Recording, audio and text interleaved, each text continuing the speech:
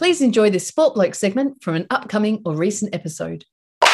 G'day, Nath here. I don't normally do this, but I feel like I need to give a joke some context. The Jess Fox reference at the end of this little clip is in reference to let's just say, interesting way in which she repaired her kayak that we talk about earlier in the full episode coming out soon. Cheers. So, Shuey, we have very little time here. We thought we'd have much more. We went a bit hard on the Olympics. It is 2 weeks, and even when you're going quick, there's a lot to cover. We both knew this was going to happen. The Boomers, finally. Absolutely amazing. Out of fourth place. I think we've all forgotten about the Spain game now, finally. Oh, well. No. The Spain game stings a little bit less. I'll be honest, the USA game in the semi-final stings a little bit because we were up 15 in the second quarter. But as I said in our sports chat at the time, now we're going to tense up playing with the lead, which unfortunately, I dare say, did happen a little bit. Oh, absolutely. It's got to be said, though, that USA team, like I predicted, looked very different with Drew Holiday and Devin Booker in the team. Well, Drew Holiday, people were arguing, was almost the most important player. I mean, it was Durant. There's no two ways about it. But Holiday was definitely in their top 2 or 3, probably their second most important player. Just so good defensively. And I can't help but think back to Game 6 of the NBA Finals when Van Gundy and Mark Jackson were absolutely gushing about a steal that pretty much no other player in the league could have made. So, yeah, he was absolutely vital to the team. And their athleticism is what set them apart for, let's face it, the whole time they're, ever since the Dream Team back in 1992. But the world has caught up. They did have a fairly close contest in the gold medal game against France, and France just survived Slovenia. But then we finally got that bronze by beating Luka. And look, maybe his head wasn't in the game enough, was it? Well, or his left hand either. Yeah, well, and that's true. We did catch him at a good time with a pretty big injury. Yeah. Look, that bronze medal game, I mean, it's so weird because usually you're the guy that's pacing and you were apparently quite calm. I was very calm. We worked out with about 8 minutes left when Chris Goulding hit a 3, or Golding. I need to start saying Golding. That's how he pronounces it. People I've known in my previous life have said Goulding, which is why I always stuff it up. Got to start saying Golding.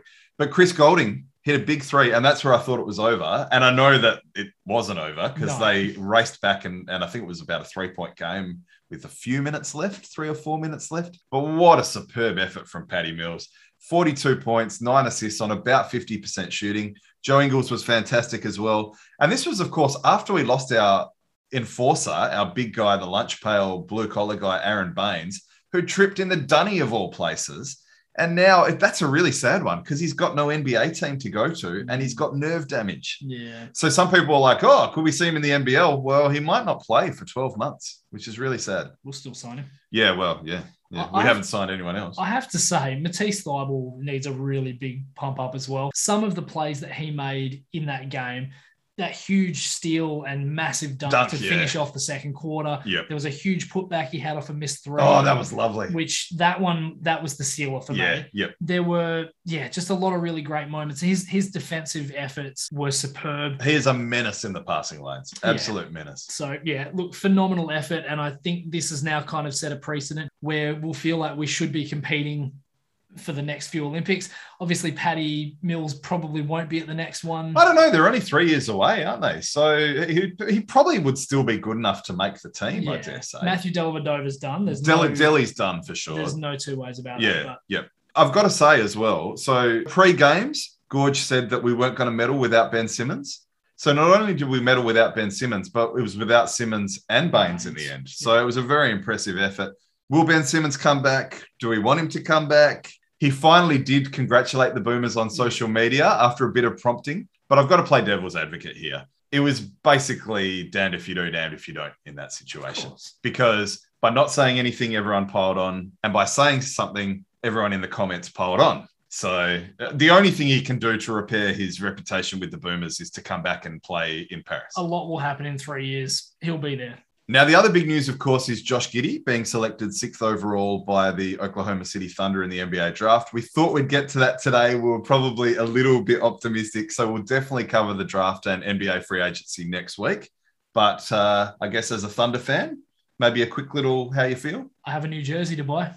You sure do. Yeah, you sure do. Look, I'm very excited by this one. I mean, obviously, didn't quite expect this one. I thought the Thunder might go after someone a little bit less tried and true. I was thinking more along the lines of Jonathan Kuminga, but look, we'll take Giddey. I think he'll be a really, really great person to pair up in the backcourt with Shai Gilgeous-Alexander. Obviously, high IQ guys are very, very important. Let's just hope he can stay on the court. Obviously, hurt his ankle after that dunk. Literally 3 minutes into the opening game. But and of course, Twitter's already piling on and saying he's a bust, and it's like, guys, come on. Let him. Funnily enough, one of the people that dubbed him a bust, someone did their detective work and they were like, hold on, you said LaMelo Ball was a bust last season. So they went back and looked at their previous tweets. Far too early to judge. But I think it's a good pick. And we're in an era of positionless basketball. Having guys that are 6'8" with the IQ and playmaking and skill that he has is only a good thing.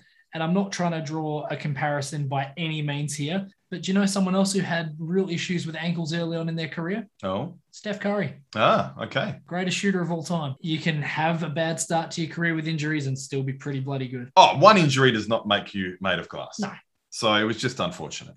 So obviously we would have loved to have had enough time to try and unpack certainly at least the lottery, if not a few of the other first rounders, and talk about some of the winners and losers. There's a lot of transactions going on in the NBA, from the Russell Westbrook trade to ridiculous contracts being thrown at anyone who wants to play for the Knicks. There's so much to talk about that we'll probably need half a show. Yeah, we don't want to rush this one. No, absolutely not. So I guess in lieu of that, I will leave us with a ridiculous stat from the Olympics relating to the basketball. Go. So Zach LaVine was involved in a 5-game winning streak as part of the US men's team winning the gold at the Olympics. In his career, though, with Minnesota and Chicago, he has never been involved in a win streak of more than 4 games. That is nuts. Outrageous. So the last time that he was involved in a win streak that long was his 1 year at UCLA, where they won 3 straight in the Big 12 tournament and 2 straight at the start of the NCAA tournament. Wow. Zach LaVine. Gold for Zach. So, Stewie, I've got to just wrap this up, I guess, by saying how wonderful it is that how much basketball has been embraced in this country. Do you remember in Barcelona 92, Atlanta 96, you'd get out your TV guide and it would have Channel 7, and I think they were in like 6-hour blocks, and it would show the events that were being shown in that little block, and it would have all the things, and it would have basketball. And as a kid, I'd be there on the edge of my seat, and you'd be lucky if you got like 3 minutes that they throw to in the third quarter of a game that we probably eventually lose to Lithuania. Yeah, you know? They'd show the timeouts. Yeah, often they would. Yeah. I'm saying that tongue in cheek because I remember that me too. Vividly in Barcelona watching that. I saw more of the Dream Team in 92 than I saw of the Boomers. Yeah, and look, you can understand why a lot of people wanted to see the Dream Team. But geez, it was hard. But it's so funny because we were so spoiled on the main channels. You didn't even have to go to the app much. They showed a lot of basketball on the main channels on free-to-air. And it's so funny, in the Nigeria game, which we won by about nearly 20 in the end, people were going rat shit on Twitter that they moved away from the game with like 2 minutes left. And it's like, guys, we did pretty well. We saw nearly the whole game and we've won comfortably. But it's just great for basketball in this country. I have to go back to one of your comments, though. Oh, yeah. Good for you not having to go to the app, Mr. I don't have kids that take over the TV. I lived on that app because I couldn't get my fucking TV. Yeah. You make your life choices. I wish I'd had bloody Jess Fox's condoms. Oh, that's awesome. Shuey, while I'm crying with laughter, did you shed a tear when the Boomers won?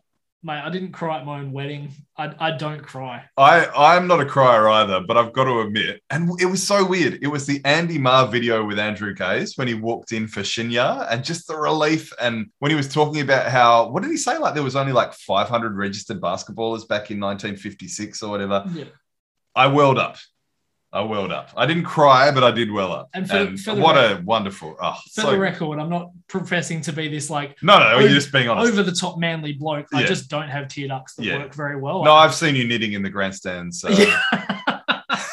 Hey, we said we'd never speak of that. No shame. Thanks for listening to this Sport Blokes segment. Why not listen to the full episode and check out their Twitter @SportBlokes.